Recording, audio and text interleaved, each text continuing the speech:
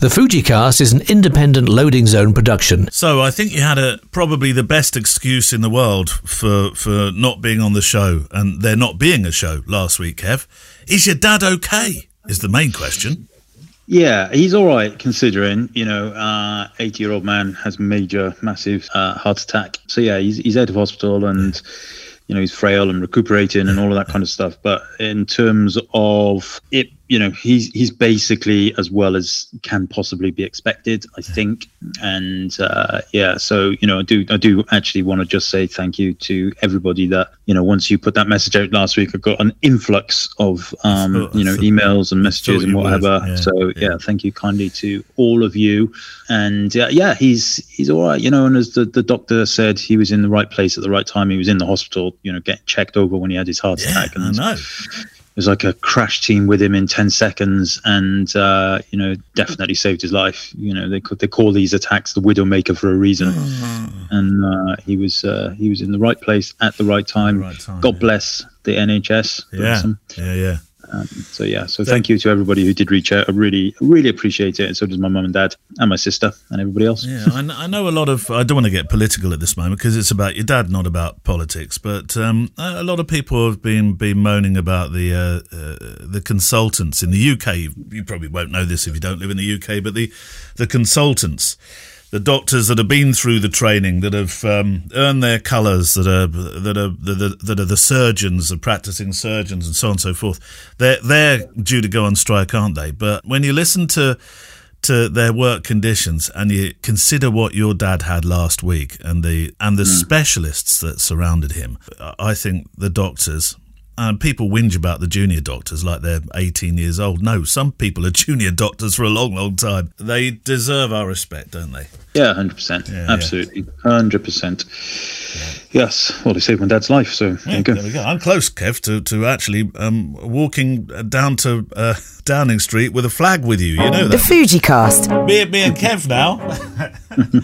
We're forming our own petitions. But I'm so pleased your dad's okay. And as well as can be expected at the moment. And all power to him, Kev, as he continues his recuperation. Thank you. Not being helped, of course, by you descending upon him tomorrow. No, absolutely. Yeah. And I'm going to take Albie with me as well, because Rose is doing a DOV somewhere. 50-odd miles. The Duke of Edinburgh. Are they going to keep that title, the Duke of Edinburgh Award, do you think? I would imagine so. Yeah, I don't know. DOV, it's easy to say, isn't it? DOV. Is there a new Duke of Edinburgh? I don't know. I'm not really up on my dukedoms. No, I don't know. I would imagine they'll allocate one at some point. But it was set up by him, wasn't it? It was, It was outward bound and stuff like that. Jack. Oh, it's good. She's doing the silver one this year. Yeah, she's doing the silver, Amazing. Yeah. Jack did his bronze and then can't bother to do anymore in the kind of teenage way. I'm just going to wave Rosa's example in front of him and now say, look what Rosa's doing. Look what But Jack's not the only one. Like when Rosa did bronze, there was something like 150 kids did it. And when I dropped her off this morning at Kemble, I think there's 19 kids doing the silver. What? So, it's a much bigger commitment. I wonder who will make it through to gold. Rosa will, I know she will. She's made a Mullins stuff. Right, cost me a lot of money. Everything costs you money, Kev. Talking of which, how's your horse? No, don't. Right.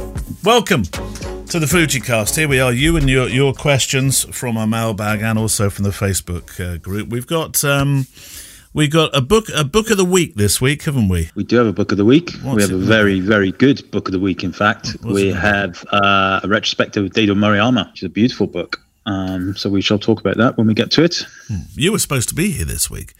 Me and Kev were supposed to be in this studio. Then we were going to go for a little spot of business lunch after. Oh, it's not just for executives, no. It's for me and Kev as well. And we were going to discuss special plans for something special in 2024. But our youngest, Thomas, has, supposedly got the lurgy. I didn't fancy taking the lurgy back to my dad. No, absolutely. Completely correct. So we'll have to do it another time. Our planning will have to wait, Kev. When are you going? You're going to Spain soon. Are we going to get this planning in? Well, we'll have to. We will make it happen for sure. But yes, I will be going to Spain for Me and Albie are going first. Gemma and Rose are following on later. How long are you two going for before they arrive? 5 weeks and 6 days. Oh, are we going to have... You have the real holiday blues every single year. Is it going to be the same this year? Oh, yeah. Be awful when I come back. I'm back. You don't want to speak to me. Broken Britain. I hate this place. I'll be used to my €1 coffee. Well, actually, 60-cent coffees, and oh no, yeah, I'll probably spend the grand total of about £35 while I'm there. You do literally place yourself around a swimming pool, and that is it, isn't it? Yeah, well, mostly, but yeah, we do go to lots of places, but we tend to go to like the very Spanishy little villages and beaches. There's not a lot of Brits down there, so. It's nice and cheap. I hope you'll be sending your usual pictures through of the scorpions that you find in Gemma's underwear. There was that. Yeah. Which we usually get pictures of at some stage. It wasn't in her underwear. It was resting on her boobie when she woke up. Did you not think to actually sort of just pick it up and place it somewhere else before you woke her up to say that? You seem to have a nasty scorpion attached to you, darling. I didn't see it. Oh, did you not? Oh, okay. No, it was. I wasn't there at that particular time. Well, you're not. Okay, fair enough. I just heard the scream. I bet you did. Dear. I had a friend who woke up with one on his pillow once. Right next. He was in Africa. And he was staying. Where was he? It's one of the small countries in the middle, and he was in a hut. He was doing a job, and he was in a hut, and the hut, basically anything could crawl in. The windows were just open. Fantastic job and thing he was doing, but he said everything came in. He said, I wasn't surprised. I woke up one morning, there's a scorpion just sitting on my pillow. Morning. Yeah. You're going to make the tea? All right, then. Yeah. Is there a sting in the tail to this story? Ba-dum. There we go. Who's going to go first with the questions in? Well, first of all, actually, I want to just, we had a gift. We did get sent some gifts all the way from Canadaville. And it was from Spencer Wynn, who we've had as a guest, very good photographer, had a guest on the podcast, Fujifilm photographer, all of that good stuff. And he sent them to me, but I have them ready for you. So he sent us each 3 candles. Not 4 candles, 3 candles. That's the Morecambe and Wise. Or 2 Ronnies, 4 candles. 2 Ronnies, yeah. And turns out his wife is... a brief story, Spencer and his wife used to live in a big city in Canada, and then they moved to literally the middle of nowhere where it takes 20 hours to drive to it. And there's like 600 people or something in this place they live. So his wife is making these candles. Oh, right. I call them smelly candles, but I'm sure they've got a proper name. Scented, Kev. Scented candles. That's the word, scented. And they're beautiful. So he sent you and I one each. Well, one for you and Sam, one for me and Gemma. The one I've got, I'm holding in my hand is called Trail, and the other one that he sent is called Campfire. And Gemma opened the one called Campfire, and she smelled, and she was like, "Wow, it just does smell like a campfire." We haven't set it on fire yet. Okay. And he sent 2 little ones for Jack and Thomas, and the reason I know that they are for Jack and Thomas is because it's got their names printed on it, which is really sweet. It's amazing. Yeah. So Jack has got, and I've got the notes here. Jack has got Campfire as well. So I've got the big campfire, and the notes for that say Canada has a rich tradition of backcountry camping as well as caravan camping. The smell of a campfire is ubiquitous. I can't say that word. How do you say that? Ubiquitous. Ubiquitous. No, ubiquitous. Ubiquitous.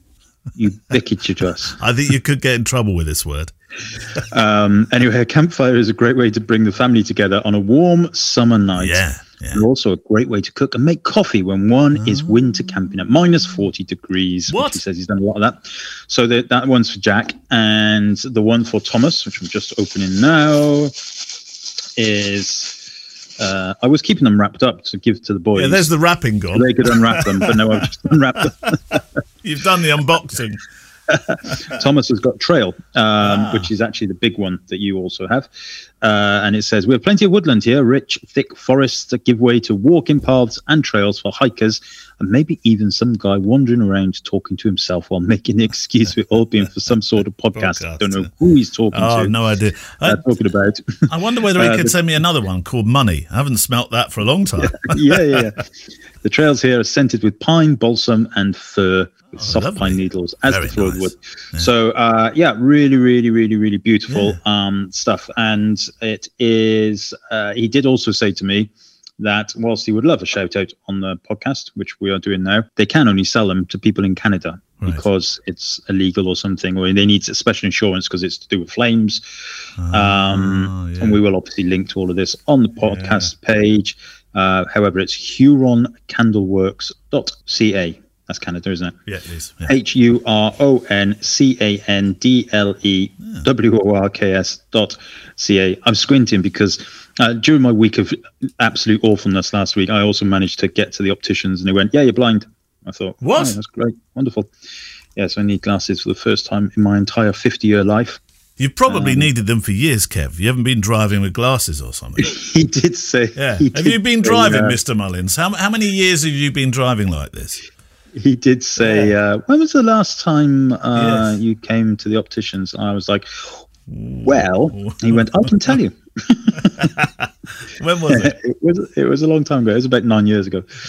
So anyway, yes. So I couldn't figure out whether I'm short-sighted or long-sighted. However, the way I explained it to him was the scores on the football in the top left-hand side are now a little bit blurry, but my paper in front of me, my reading is fine. You're short-sighted then? Yeah. So he wrote down some numbers, poked some things in my eyes, wrote down some numbers, and now I've got to go and order some glasses. Did you have the one where they spray a small jet of air into your eye? No, see, it's a long time since you went, also, isn't it? Because they don't do that anymore to check for glaucoma. No, they've got a different machine. What do they do now, Kev? Don't tell me something I won't want to meet. No, it's fine. It's I don't know. It's a similar thing, but it's not a puff of air that goes in your eye. It's like a light, infrared or something. Right, I don't know. Okay. All right. Well, I much prefer that to the puff of air anyway. That means, Kev, I need to go and have my eyes tested too. Yes, it does. It does sound like that. I think so.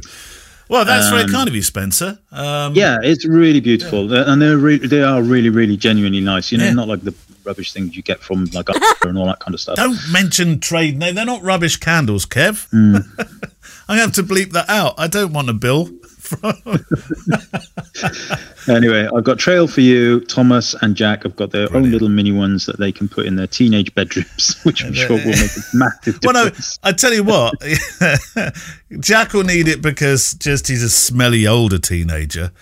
And Thomas will love it because he has candles in his room. He loves candles. So he does actually as well. Funny enough, who wants a candle from Spencer? You can't because we've got them. It says glow. I've got them in a minute. Yeah, well, you've got them. Yeah, will this be like the present I never ever get? I might also get a delivery during this call. I've got the XS20 being arriving at some point. Have you? Why did you want that one? What was the reason for placing? Because there's no reason at all, is there, Kev? You just wanted to spend money. There is a reason, but I don't want to get too deep into it. Right. Essentially, I wanted a camera for YouTube and to basically just stick on top of my monitor and everything. And what I used to use the XT4 for that. It was perfect because it had the flip out screen. And then, of course, the XT5 came because so many people moaned about the screen. They took the flippy out screen away. Oh, God. And then I sold my XT4, and now I'm struggling with making my YouTube stuff. So I've gone, right, I'll get the XS20, I'll just stick it, I'll super glue it to the top of my monitor, and then that'll do its job. So that's turning up at some point today. We're going to get a lot more videos from you then. Is it going to be Casey Once Mullins? I'm back from Spain. Casey Mullins? Casey Mullins, definitely next year anyway. on the case. Right, we probably should do some questions. I was speaking to somebody. I was working the other day with Lee Meek, who listens to the show. He was the videographer. I photographed his wedding. Did you? Yeah. I didn't know that. He didn't tell me that. He got married at that place down the bottom of the hill. What? There's lots of places down bottoms of hills. What are you talking about? I know, but that's how I remember things. It's your neck of the woods somewhere. That place down the bottom of the hill. Oh, right. Okay, turn left at the traffic lights. That's the one, yeah. I have to look it up. Yeah, well, go on, you carry on while I'm looking it up. Anyway, I can't remember why I was mentioning this now. And the Old Bell, Hurley. Oh, the Old Bell. Oh, it's it's a cracking venue, that. I like that venue. Yeah, lovely, isn't it? Yeah, it's down the bottom of the hill, isn't it? Well, sort of. Ish. Well, it depends which way you're coming from, I suppose. Yeah. I suppose so. I can't remember now that I'm thinking about your wedding. You said he was a videographer. Yeah, there was a reason for saying it will come back to me in a moment. Kev, shall we start with the question? Oh yeah, no. He said that's right. He said he listens to the show, and I think he prefers the ramble stuff that we do to the questions now. So, which is a good job because that ramble bit has taken about 16 minutes. So yes. Shall we do some questions? Yeah, I think we should. Yeah. You go first, Kev. Right, I will start first. And with time-honoured tradition, I'll start with the most recent question, I should say, from the Facebook group. And this is from Stephen Edgar, 14 hours ago, as I'm looking at it. He says, "Hi, Kevin. Hi, Neil. I have quite a bit of old home camcorder footage of family holidays, birthdays, etc., going back about 30 years. I've managed to copy the tapes onto my hard drive ready for editing. Yeah. One of the main reasons I haven't done anything with the footage so far is that I was hoping we would see a big step forward with software which would enable me to enhance the grainy old footage and get it closer to today's high-quality HD video standards. Yeah. I'm not expecting to turn my old low-quality footage into stunning 4K, but I would like to make it look the best I can. I've seen some examples recently, but to my eyes, you can tell the footage has been enhanced, and I think it looks a bit fake. Can you recommend software that would do a good job and get my old footage up to 1080p or even 720p? Or am I just wasting my time and should settle for the old original quality and just accept this is the best it's ever going to look?" I don't know of the software that will do that. There will undoubtedly be something, won't there? But I'm also of the thought here to leave it the way it is when you to have that old look that it had, whether it's Super 8, I don't know, but to retain that vintage look. It will be vintage look at 30 years plus, because that's part of that's part of the charm of it, isn't it? Yeah, I agree. I totally agree with you 100%. However, if you do have Premiere Pro, Stephen, there is a upscaling option in there, and it does do a very good job. Whether your footage is too old for it to not look silly when it's upscaled, I don't know. But I know Premiere Pro does a very good job of upscaling kind of old mobile. I've done it for old mobile, when mobile phones first had video stuff, and upscaled it to like 720 or 1080 and all that. It does a reasonable job. But yeah, I tend to agree with Neil. I always think of that scene in Christmas Vacation, National Lampoon's Christmas Vacation, when Chevy Chase is sat in the attic and he's watching all of his old home movies, 50 mil, black and white cine, 8 mil, black and white cine cameras, and he's got the thing, whizzing away next to his ear, and then he falls through the ceiling, of course. But yeah, I love it. Yeah, keep that look. Or at least keep both. Definitely don't ditch the original once you have done it. If you have done it, well, it's entirely up to you, Stephen. Your footage, your friends, your family. Your footage may. What do you say? Your footage may vary. Yeah. This is not so much a question, so there's a comment and then a question. Comment first of all from Bob Demers, an answer to a question. Or a conversation, really, that we were having in episode 248. You must have said something along the lines of Americans buy more prints. I sort of remember you saying that. It's not so long ago. Was it the last episode? Where are we up to? But he says, I think Americans buy more prints than the Brits because our average house size is 2.5 times the average UK size, i.e. more wall space. It could be that. I still think that our American friends value wall art more than we do, but could well be. I don't know. We really don't know, but yes, they definitely. I know that American people sell more prints than UK people. That's for true. Whatever reason it may be. True. Daniel Kiss. Hi Neil. Hi Kev. Question for the show. What is the best photography advice you got throughout your career, and what advice would you give to somebody now with all of your experience?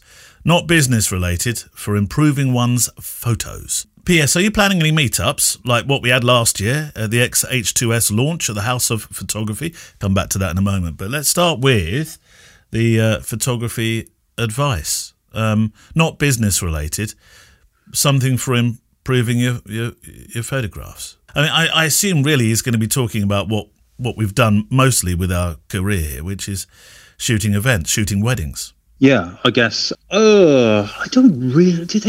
I honestly don't recall a kind of light bulb moment that somebody said to me when it comes to actually the technique of shooting. I think I kind of found my own feet, really. Well, what about all the courses that we used to? We've given plenty of mentions.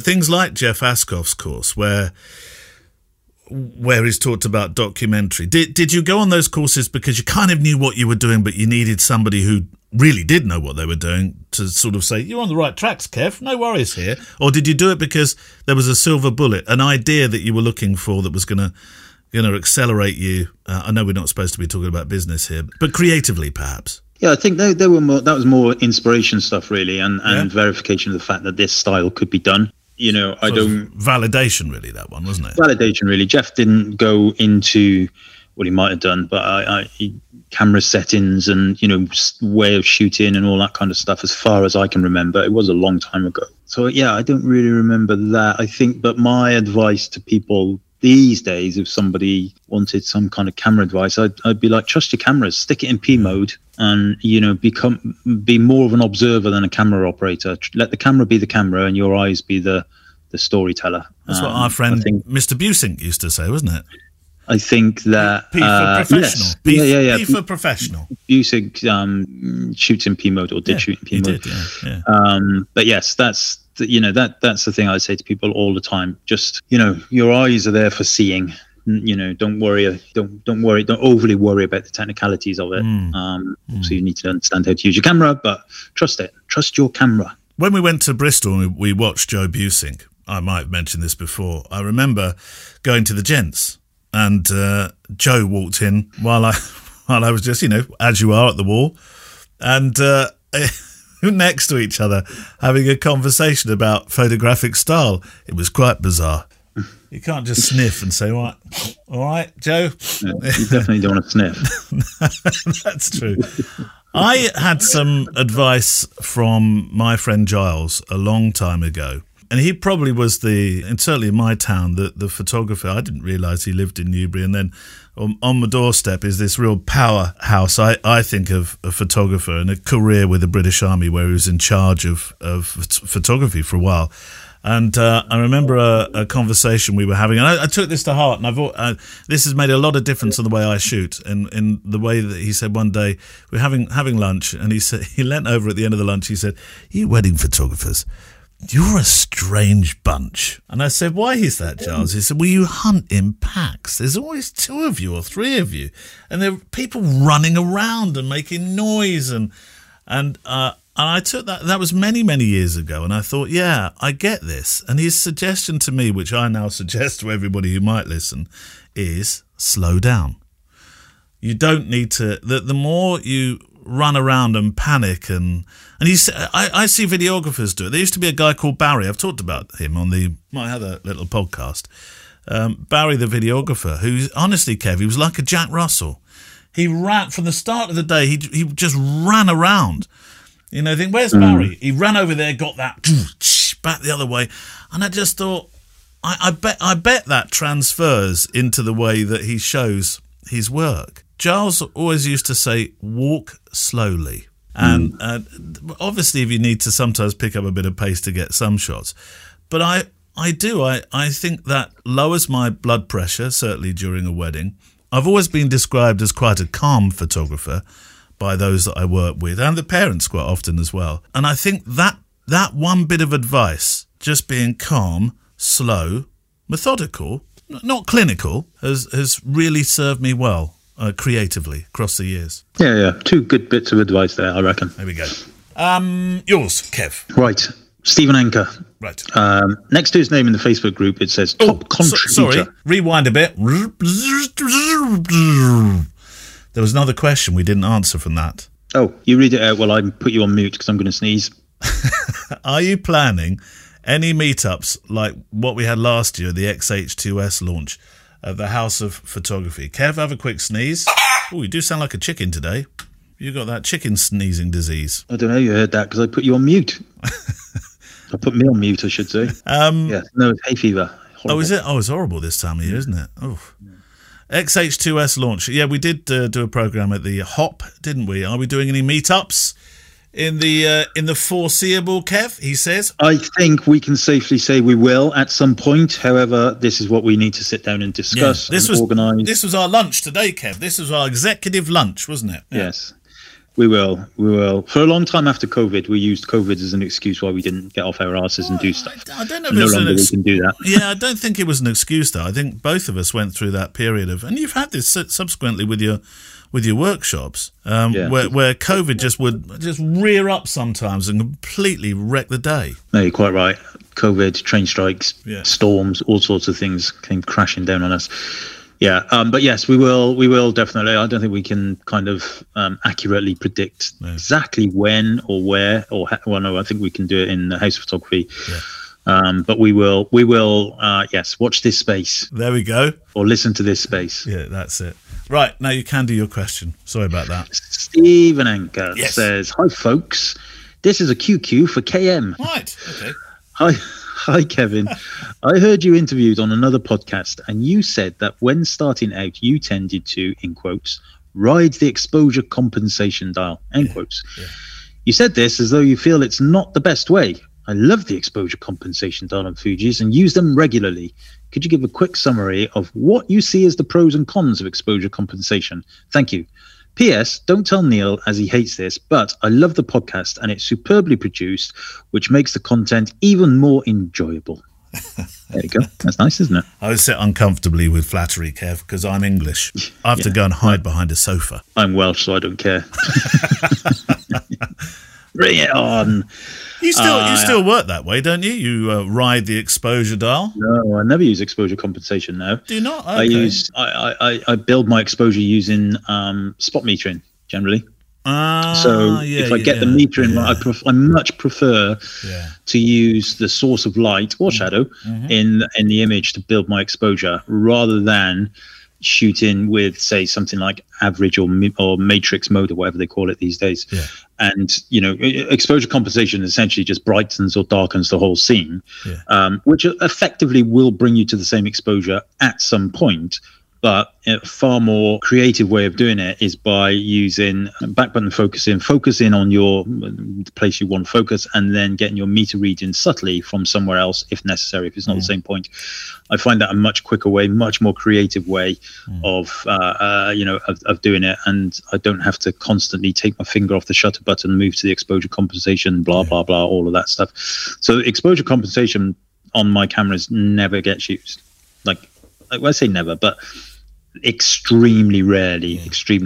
Only if something, for example, if I've metered for something and the light suddenly changes quite dramatically, but I haven't got time to react, then I might just whack the exposure comp down to bring the whole scene down. Yeah. But no, I typically don't use exposure compensation. So I still use it. It's been the way I've worked for all these, as long as I can remember. And of course now with a mirrorless camera. But I am having to, continually press it doesn't change that much though when I use I don't use back button focus like you do, despite being told for years that I should. Amateur. Only as amateur as using P for professional, mate. But it works for me. I've exposure compensation. Fisher Friends, exposure compensation is too. Back in a moment with more of your questions. Now, if photography is about adventures, then I think I may have one you'll love, particularly if you've never been to Africa before. Kev has reminded me to remind you of an expedition, retreat, vacation, adventure that I'm running with the help of 2 other guides in the Gambia, Africa, this coming January 2024.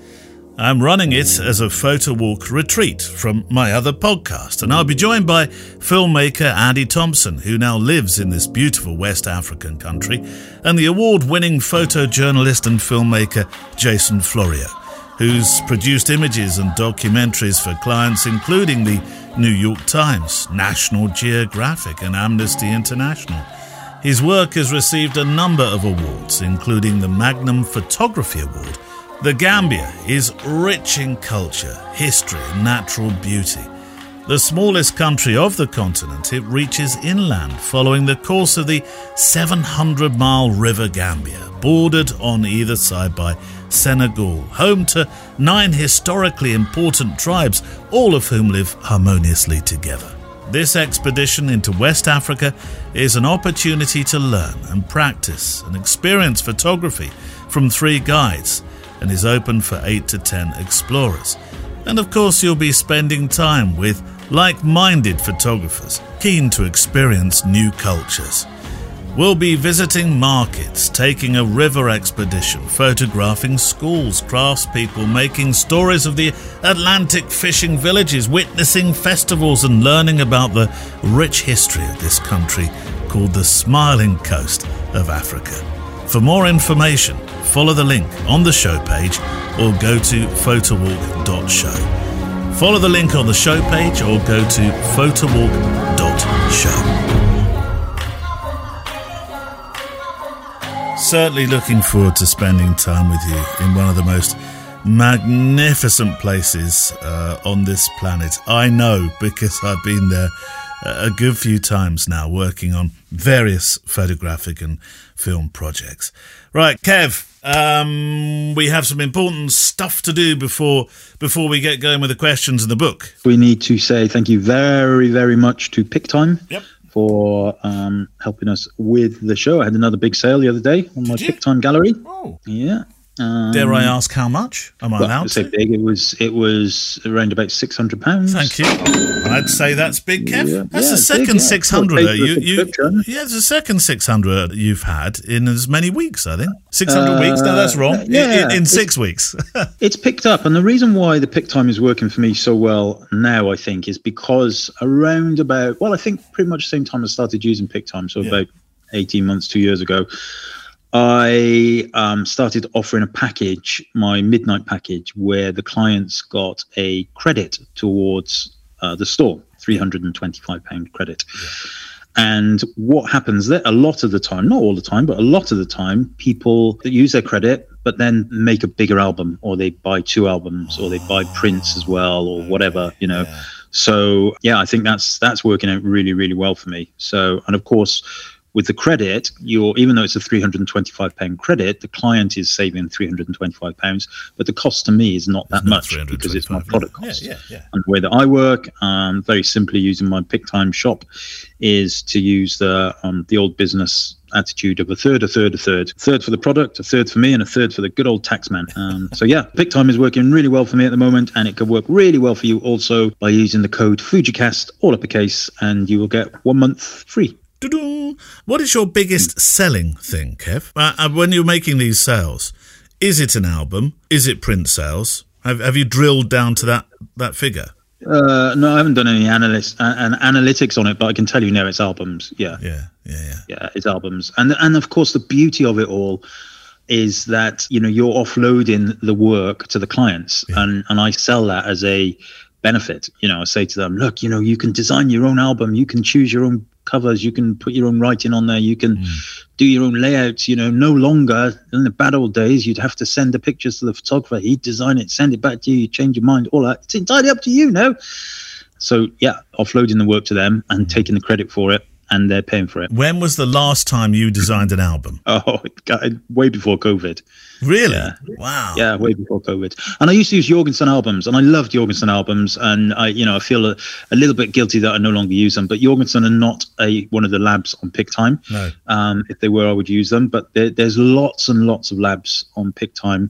And the way that I do it is I just filter everything so it's UK only labs. Otherwise, you might end up with somebody choosing a product from a USA lab or something, and then that can end up with long delivery times and what have you. But Right. Very good. Thank you, PicTime, pic-time.com. Let's have the book of the week then, Kev. Is it a huge book? It's not massive, but it's absolutely wonderful. I was delighted when I finally got my hands on this. So this is a retrospective Dado Moriyama, and it's edited by Thayago and Nogiura. And it's actually the book is actually an exhibition catalogue, which is, I think, if my beady eyes are right, is currently, the exhibition is currently at the Photographers Gallery in London. No, not currently. Sorry, it's in Berlin at the moment. Right. And it will be there for, I'm just looking at the notes, September till September.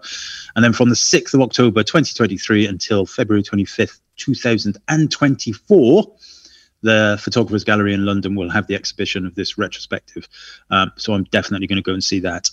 So he's a Japanese photographer, isn't he? And a street photographer. Still with us. He's in his 80s now, isn't he? Yeah, he is. Yeah. And Seigo Nogiura is works, again, I'm reading this from the notes, it works for the Institute Morales Salles in Brazil. Right. And he's the editor in the contemporary photography department. So he's edited the retrospective, obviously, for the book as well as the exhibition. So, really, really wonderful. Now, Daido Moriyama's work is not, it's a little bit like Martin Parr, not at all in style, but in the fact that some people will love it and some people perhaps won't. And it says, the blurb, always go with the blurb, says, widely considered Japan's most influential and prolific photographer, which I think I can agree with that. Daido Moriyama has been challenging conventions of the art form for more than half a century. This exhaustive and electrifying retrospective, published in cooperation with the Daido Moriyama Foundation and based on entirely new research, looks at every stage of Moriyama's extensive career, including his extraordinary images as well as his conceptual contributions to photography. One of a generation of post-war Japan's groundbreaking artists, Moriyama has continually established his own visual grammar. I love that. Continually established his own visual grammar. This book features more than 250 chronologically arranged images that reveal his constantly evolving career. His early editorial work in the mid-60s focused on the American occupation and the experimental theater. His radical experimentation of late 1960s and the 70s, the self-reflective photos of the 80s and 90s, and his ongoing exploration of cities, among other relevant moments. It also includes more than 400 spread reproductions of Moriyama's rarely seen publications, mapping the sources of his visual production. And then it says, rounding out the volume are texts by the editor and leading Japanese scholars, a personal essay by the artist, and a full chronology of his life and work. And like I say, it's accompanying the major exhibition, which is currently in Berlin and will be at the Photographers Gallery in London from October the 6th. So, I mean, it's hard to kind of describe his work really, other than I love it. Gritty, black and white. Raw is the word because often it doesn't conform to any of the so-called camera club photographic rules. And if he was putting his pictures into a photographic club competition, I would imagine he wouldn't even get a look in. And it's not, a lot of people associate Moriyama with just black and white work, and I think, by and large, that's what most people would think of him as. But there's a lot of color work in here also, especially that period in the 80s that he talks about. But what I'm really drawn to is that lovely grain film, natural imagery. And it can be a natural, there's images of people in their, in bed, or there's street photos. We kind of tend to think of him as a street photographer, but actually he's not. He's a photographer. I don't think he could be pigeonholed anywhere, really. I just think he's an artist, of all kinds of means. And the book itself is really well put together. As it said in the introduction, a whole load, 200 odd images, and then the retrospective text and the essays at the back, full notes, full indexes, a really, really well put together piece of work by the editor, of course, and then the thumbnails at the back to give you references. It's one of those books that I'll reach for it several times, but I'll also be careful with it. Unlike a lot of the other books where I'm a little bit less, might put a coffee cup on it or something like that, but not this one. This is one that I'm happy to, look at over and over again and keep that new smell about it. Love it. Really, really nice book. It's a grain fest, some of his work, isn't it? I would imagine. From when I didn't do a lot of film shooting, but there was one particular, it was very charcoaly paper that I used. And this has the feel of that, where everything disappears into it. If you rub your hand across it, you take half of it back with you. And it has that look, doesn't it? And actually, just the tactile nature of the pages, they're, it's printed in, on matte paper, but very, Is it uncoated? The uncoated paper? Yeah, uncoated paper, but not not heavy GSM. It's not like thick. It's not like a piece of art. Well, some of the art books I have that are, there's only 15 pages because the paper is so thick. But there's enough feeling to the page to have texture, which gives it a somewhat tactile feel as well. I'm not saying that you can feel the grain from the images, but I think that's probably purposely designed. So you get an element of that originality with it. Yeah, I love it.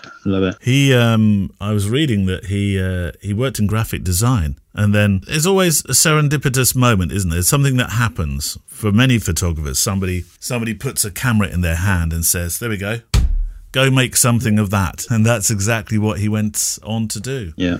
Fantastic. No, it's great. So the book is published by Prestel, who make lots of good books, actually. You can obviously find it on the Prestel website and in all other places as well. It is on Amazon. I'm just looking. However, your local bookshop or something like that would probably be a little bit better. Right. I think so your local bookshop may vary or something. You were going back into your... We've got a new bookshop in Malmesbury. It's just opened. I'm very excited. Wow. Well, it's opening next week. Well, is it a second-hand bookshop or a new? I don't think so. No, I think it's a new bookshop. Yeah. Is it opening with a fancy coffee shop in there? No, we have enough coffee shops in Malmesbury. Well, it's always room for one more, like hairdressers. You can get some, for those people who don't know Malmesbury, maybe you're from a different part of the world. You can sum it up when I tell you about the street. Go on, then. It's only got one street, High Street, which has 5 coffee shops and 2 funeral directors. And a co-op. A co-op and some artisan shops and things like that. Yeah. Do you ever go out to shop anywhere else, or once you're in Malmesbury, you're like, that's it? You're locked down, as it were. I've got to go out. Once we finish this, I've got to go and get an amp, a fuse. So we've had, honestly, the last couple of weeks have been hell on earth. So the day my dad had his heart attack, our Rayburn broke down. Not again? So, yeah, well, they do every couple of years, it goes. Blimey. So how much have you spent on that thing? We've had it 20 years, so it's done a good job. But yeah, it's and you kind of have it fixed every couple of years, like the gas filter goes or something happens, and that's what's happened this time. But now they can't find the parts, so they're having to get the parts in because they don't really make those things anymore. Anyway, that's beside the point. So what we were cooking on while we were waiting for this part to come is this little grill thing that we bought. Like you plug it into the wall, and like a camping grill sort of thing. Yeah, a little bit like that, but probably a little bit bigger. Anyway, that gave up the dust as well, so I need to go. I think it might be the fuse in the plug, so I need to go into we got a little hardware shop here next to one of the coffee shops, and I need to go get a fuse. Are you qualified enough to go into the hardware shop, because they speak a different language, Kev? I know. I like going in there. I'll go, oi mate, I need a fuse for a plug. Do you become a little bit cockney for some reason when you go into a hardware store? Yeah. And I go in, I go in. Do you scratch a bit? Do you scratch a bit where you shouldn't in appropriate places? That sort of behaviour? Got a fake cigarette in my mouth, wandering. That's it. Or geezer, got any fuses? And he'll go, yeah, sure. What type do you want? And then I'll go, I don't know. Just give me the lot. Yeah. Our friend Steve turns into a cockney when he's fishing. For some reason, he goes very Essex. And he loves his fishing. He lives in Berkshire, but the moment he starts to talk to any anglers along the bank, he'll go, "All right, mate, you got any maggots? You got any maggots?" Sort of Essex. The inner Essex in him comes out. It sounds like that's happening to you. Right. Yeah. Here's one from. Now, I've got to get the pronunciation right. There's a French and a Spanish pronunciation of this. So the surname is Basque. Well, no, that's not the surname, but that's region. So we've either got Echenique, or Echenica, which would be the K would be the Spanish pronunciation, wouldn't it? So this is from Carlos. I'm going to say Echenique. Dear Neil and Kev, first off, thoughts and prayers to Kev's dad in the hope of a speedy and uncomplicated recovery. Thank you. Second, greetings from the Sunshine State. I've been listening to the Fujicast for quite a while. Recently became a patron to further your great work. It's a real pleasure to hear the thoughts and musings of 2 down-to-earth working photographers. I myself have been in photography since age 12. I recently turned 60 and have owned and used all sorts of cameras, but always gravitate back to Fujifilm. I currently own an XH2 and an XT5, which may sound redundant, but I have my reasons. So I have a question and a request for a comment. Do you want the question or the request for the comment first? What would you like, Kev? Your choice. Question. My recently acquired XT5 exhibits a harmless, as far as I can tell, but odd behaviour. Take an XT5 and set it into aperture mode, bolt on a fast lens, set lens wide open, point camera at bright light source, half press down the shutter button to take an exposure reading, then release the shutter button without taking a photo. The highlights, are you keeping up with this, Kev? Because you're my technical beast here. The highlights in the viewfinder will blink momentarily as the camera settles back into its idle state. Has this ever happened to you? I tried this on a couple of XT5s. My local dealer was quite cooperative, and several lenses, and it happened with all of the cameras. I tried the same with the XH2, and the effect is not quite so pronounced. So could it be a firmware issue? It's not something that I personally kind of think I've experienced, but I would imagine it's quite normal if you're, because what you're doing is you're exposing for something. Then as soon as you let go of that shutter button, you're allowing the camera to re-expose. So it's probably, if it's a bright highlight, it's probably, and also it depends a little bit on how you're doing the exposure, whether it's a metering mode or whatever, it's doing its thing. I suppose the way to test if there's something wrong with the sensor itself is to expose for that very bright area manually. Hold your, fully manually, put your finger on the buttons, take your shot, and then let it go. If there's any blinking after that, there shouldn't be, because the camera is exposed manually, so it shouldn't change. If there is blinking after that, then that would be a slight concern. However, I would say it's perfectly normal. You might want to fiddle about with the display settings. So you have on the XT5 at least, you have things like you can set it to be optimized for refresh rate, the EVF, or you can have it set to be optimized for the other thing. What? I can't remember. The thing at the end of the road down the where the wedding was. But there's some settings in there that will low light. I think low light optimization, refresh rate, and maybe something else. So maybe have a fiddle with those. But yeah, I sounds reasonably normal behavior to me. Am I woofing up the wrong tree if I suggest auto ISO could be an issue with this? Yeah, that's why I said lock it in manually, and so take away any kind of auto exposure elements to it to see if it happens then. Right. If it's not happening then it's re-exposing. But I think what he's saying is that it's blinking quickly first. And so the request for comment then. I use my XT5 as a walkabout camera. Oh, blimey, get you. And I've recently discovered the HEIF file format as an alternative to JPEG and RAW. I use RAW plus HEIF. Is that how you say it? Or would you say HEIF or just HEIF each time? Which seems very long-winded. On my XH2 for paid work. Not very often these days, sadly.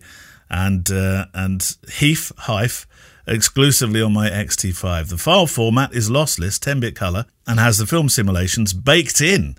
As I'm a bit of an IT hipster, I use Linux and Darktable for my workflow, and HEIF fits in rather nicely. What do you guys think? Well, so we've had a similar question on this, the reason why a lot of people kind of didn't really take on board the HEIF, which stands for High Efficiency Image File Format, by the way. Yeah. So technically, it should be HEIFF. That's true. High Efficiency Image File Format. Is because some software wasn't supporting it. In fact, Lightroom didn't support it for a while. It does now, as far as I'm aware. And I think it was built specifically. Well, not specifically. It's actually. I'm looking at the specs for it now. The requirements were designed for HEIF in 2013. Yeah. So it's been around a long time, and essentially, it's better quality than JPEG and smaller file size. Yes. All right. So for all intents and purposes, it makes more sense. However, you need to have software that will read it, and for a long time, it was not very well supported. It came to Apple first, I think. I know it worked. I know that Windows has previews for it now in the File Explorer, all that kind of stuff. So I think it's more widely adopted. But yes, there you go. You can't, for example, if you uploaded a HEIF file to a website, I think it would just scream at you and go, "What are you on about?" Would it? Literally? What are you talking about, Willis? Right, okay. Give me a JPEG. or if you're really stupid, give me a GIF. All right. But no, what are you on about with a HEIF? Thank you, Carlos. HIFFF. He says, again, thoughts and prayers for Kev's dad and warm regards from sunny Florida. We're going back to Florida next year. We'll be there for 2 weeks next year, Carlos. Although it's a big place, I'm not sure we'll bump into each other unless you are in Daytona and somewhere near the Ocean View Studio condo. Will you be there? No, I won't. Okay, well, it's hardly surprising. It's a big place. That was my first. I'd never been to the International House of Pancakes before, and we went with the family. We do a big family do, and my sister-in-law. Well, she picked out something very strange from the International House of Pancakes. She said, "Can I have an omelette?" And they said, "Yeah, we can do an omelette without the pancake." And and they didn't quite get that. So no, you have to have the pancake because you're in the International House of Pancakes. But I just want the omelette. Can you do the omelette without the pancake? It took us about half an hour to make that order for them to understand. Well, it seems like a reasonable order to me. Yeah, it's like going to a coffee shop and asking for a cup of tea. Well, no, I mean, it's not. It's when you go into a restaurant, you say, "Well, look, I like the burger, but could you just hold back on the gherkins?" Even McDonald's can do that. I really enjoyed doing some street photography in Daytona. And did I ever tell you about I've talked about this on my other little podcast, but I went to do some street photography, and I just went out with an X Pro 2 that I had at the time, and I met this guy on this. It was quite a big expanse of land, and he's fallen on hard times, this guy. And so what he does is he collects up all the cans and the rubbish, the metal rubbish that is, takes it to the recycling, who pay him money for it. And he would go out each morning and do it. And he'd usually be on this sort of waste ground. And I sort of wandered up one end of the town. And I saw him one day, and I thought, I want to get your portrait. And I wandered across this waste ground, got knee deep in the grass, Kev. Mm-hmm. And he watched me all the way come towards him. And when I got to him and asked him for a portrait, he said yes. He was a really nice guy. And we had a chat, and he said, "I watched you coming across this field."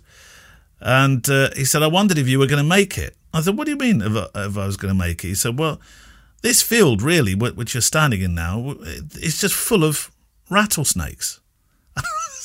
Lovely. I've never walked so awkwardly out of a field in my life. You wouldn't want to get bitten by a rattlesnake. Horrible. No, or rattled. Well, you will. I think, isn't the rattle the one that attacks your nervous system or something? Oh, I don't know. Sounds very terrifying, though. Not a nice way to go. I shall just be at the Daytona Beach Resort Ocean View Studio condo. Avoiding the snakes. Right, your question. Have we got time for any more? Yeah, I got a QQ here from Andy Stonia. Go on then. He says, question, are videographers becoming more painful recently? He did not say that. He did. He did. All the videographers now are switching off, turning over to the Sony cast. I tell you, working with that Lee Meek the other day, turning up with his Sony cameras, pretending he listens to the Fuji cast. Honestly. Yeah. Well, I've worked this year so far. I've worked with 2 videographers, and I've had a great time with them. Yeah. Both really nice, very good people, very, very well behaved. Well, say well behaved in terms of we both kind of chatted beforehand. Yeah. And, I said, if I'm in your way, give me a kick. If you're in my way, I'll give you a kick. That kind of thing. And yeah, perfect. And nice meals with them.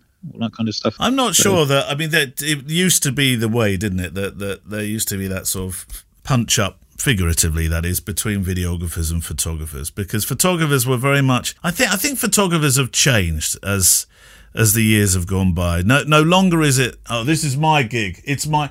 Some photographers act as if it's their wedding, don't they? The whole thing. It's never been more pronounced. I remember somebody at a venue, a wedding planner, saying to a couple during their planning. They said, right, well, this is when the ceremony is.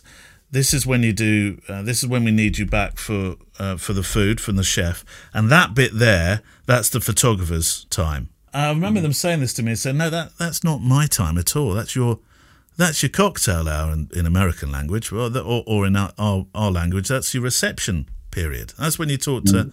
That's when you talk to your guests. It's not my time." And I think photographers and videographers, they used to clash a bit, didn't they? Because the photographer would think, well, it's my gig here. I'm the most important. I have to say, I've never. Well, you are the photographer, so you wouldn't have worked with another photographer. I bet you some videographers have horrible stories. Yeah, but I haven't. I've never really had an issue with any videographer ever in all the years. No. I mean, I've seen them do some daft things, but none of them ever kind of rude or awkward or difficult to work with. No. So I quite like it when a videographer turns up, because it's somebody to talk to, isn't it? Yeah, I quite like it. I mean, I think the days have gone where we call them vidiots, because I remember. Well, you remember those days. What we never called them that, Kev. When I say we, that sounded like we did. We didn't engage in that, but there was a language, wasn't there? But I don't think it works that way now. There's a lot of filmmakers that, like Phil White, our friend Phil White, who are absolutely brilliant at their job, and they're bloody good photographers too, actually, to boot. Yeah. Andy Stonia also wrote an email in, by the way. One for you, Neil. I'm not sure if I should read this. Not toward the end of a show. It could spoil the relationship at the end of the programme. But we do have time for another question after this from Kev. Next time Mullins has a pop about Macs, tell him this joke. How many Microsoft software engineers does it take to change a light bulb?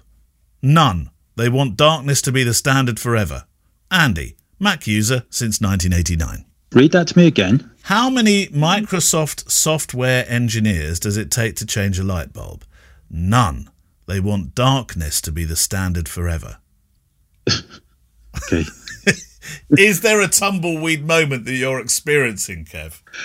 I don't really get it, I have to say, but yes, okay, fair enough. We do like Andy's one of our long-term listeners. So he has the best. Andy has the best company name ever. Do you remember what his company name is? Yes, Bowling Hassett. No, Howling Bassett.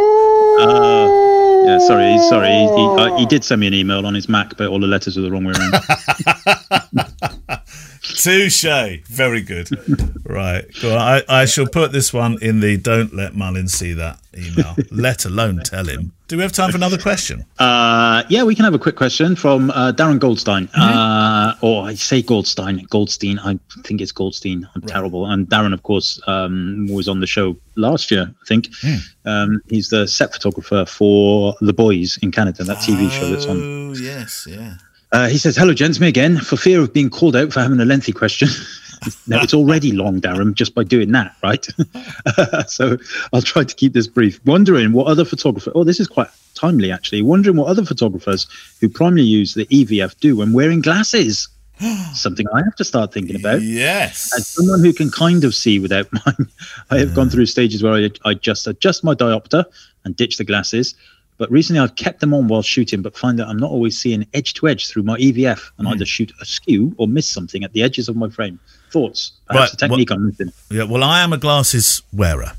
There you go. So you answer this. And I didn't, until quite recently, think about using glasses with my camera, because I've always had... The vision hasn't been that bad that I can't see what's going on just over there in the corner. I think, I need to go and get a picture of that. Because what I didn't want to do, Kev, was have glasses on, put them on top of my head, glasses down, glasses. I couldn't bear doing that.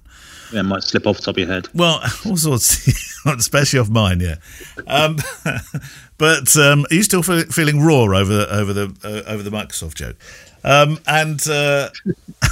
But of late, I've noticed that I'm wearing my glasses more at weddings to see across the way and think, right, I definitely and so I have got that problem now, and I can't see edge to edge through the EVF when wearing glasses, because it adds a further. I mean, they're not really thick. They're not what do they call them? Bottleneck glasses. They're not really thick glasses. But it just introduces... Bottle top, isn't it? Bottle top, is it? But it just introduces a further layer, and I find that really awkward to work. I tell you, the person who answered this is Anna McCarthy, because I meant to ask her, actually, when I was working with her recently. I was the videographer. Well, you have to ask her what she thought of videographers. But she was wearing her glasses with her EVF. No probs at all. And I know plenty of people do. But I can't bear that separation, Kev. So I have to rely upon the diopter. It's the only way I can work when using an EVF. Well, it's interesting. So I won't know until I get my glasses. I Are you going to wear contacts? What about contacts? No, I don't like the sound of that. But I suspect I probably won't wear them while I'm shooting, purely because I don't ever feel like I've had an issue with them, with it as it is. So, but we'll soon find out. I don't know. And I know for a fact that the glasses that I will end up with, it will make anything close to me blurry. Yeah. So, I don't want my EVF, the numbers and all that stuff blurry. So I probably won't use them. It will affect your close-up vision when you're this is the one thing I do find a bit awkward when shooting using the. So if I'm doing video, actually because it's mirrorless, I often sort of jam my eye up against the EVF anyway. So it's because it's another point of contact, isn't it, for steady camera work? But if I'm not doing that, I find it really difficult to look at the back of the screen and then look above the camera into the scene. So it's not a perfect way of working at all. It'd be really interesting to hear from others that do actually wear glasses with their EVF. Yeah. Come on the Facebook group and tell us your glasses woes. Do you think we'll lose anybody for that? Oh my God, this doesn't sound like a very interesting topic, but I think it is. A lot of people wear glasses, Kev. Why won't you do contacts, by the way? Should have gone to Specsavers. No, well, they did talk to me about contacts, and I was like, I don't know. I do a lot of judo and stuff, and so I don't want to be taking them in and bringing them out. And they said, they'd stay in, it'd be fine. And in fact, the optician she does Shotokan karate, so she was like, I use mine all the time. Oh, well, there we go. Anyway, I was like, let's just get the glasses first. So, I've spent 50 years without anything in front of my eyes, so let's just start with that. And as long as I can see the scores better on the football, that's all I'm happy with. Just think of them like shades, Kev. And I've seen you in shades. No probs at all.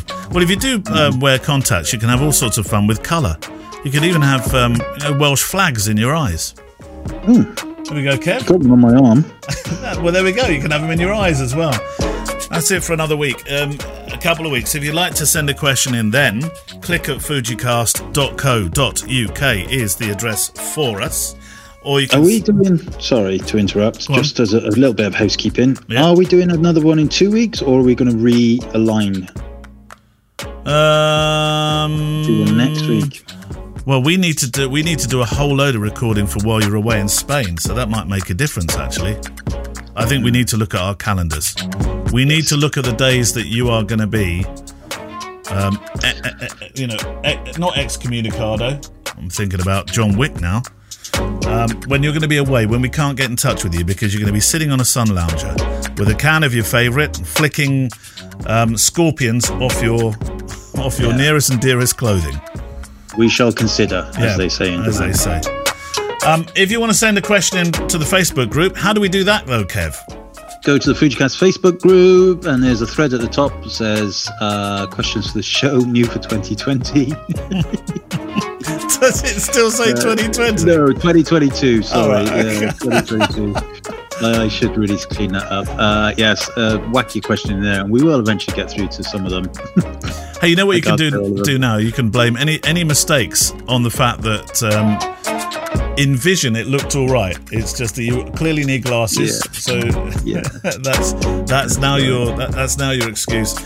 See you either next week or in a couple of weeks. Bye-bye. Bye. The Fujicast is an independent loading zone production. Email the show with your questions and words of wisdom to click@fujicast.co.uk. Email any complaints and political nonsense to our wives, who will deal with your comments in their own good time and in their own good way.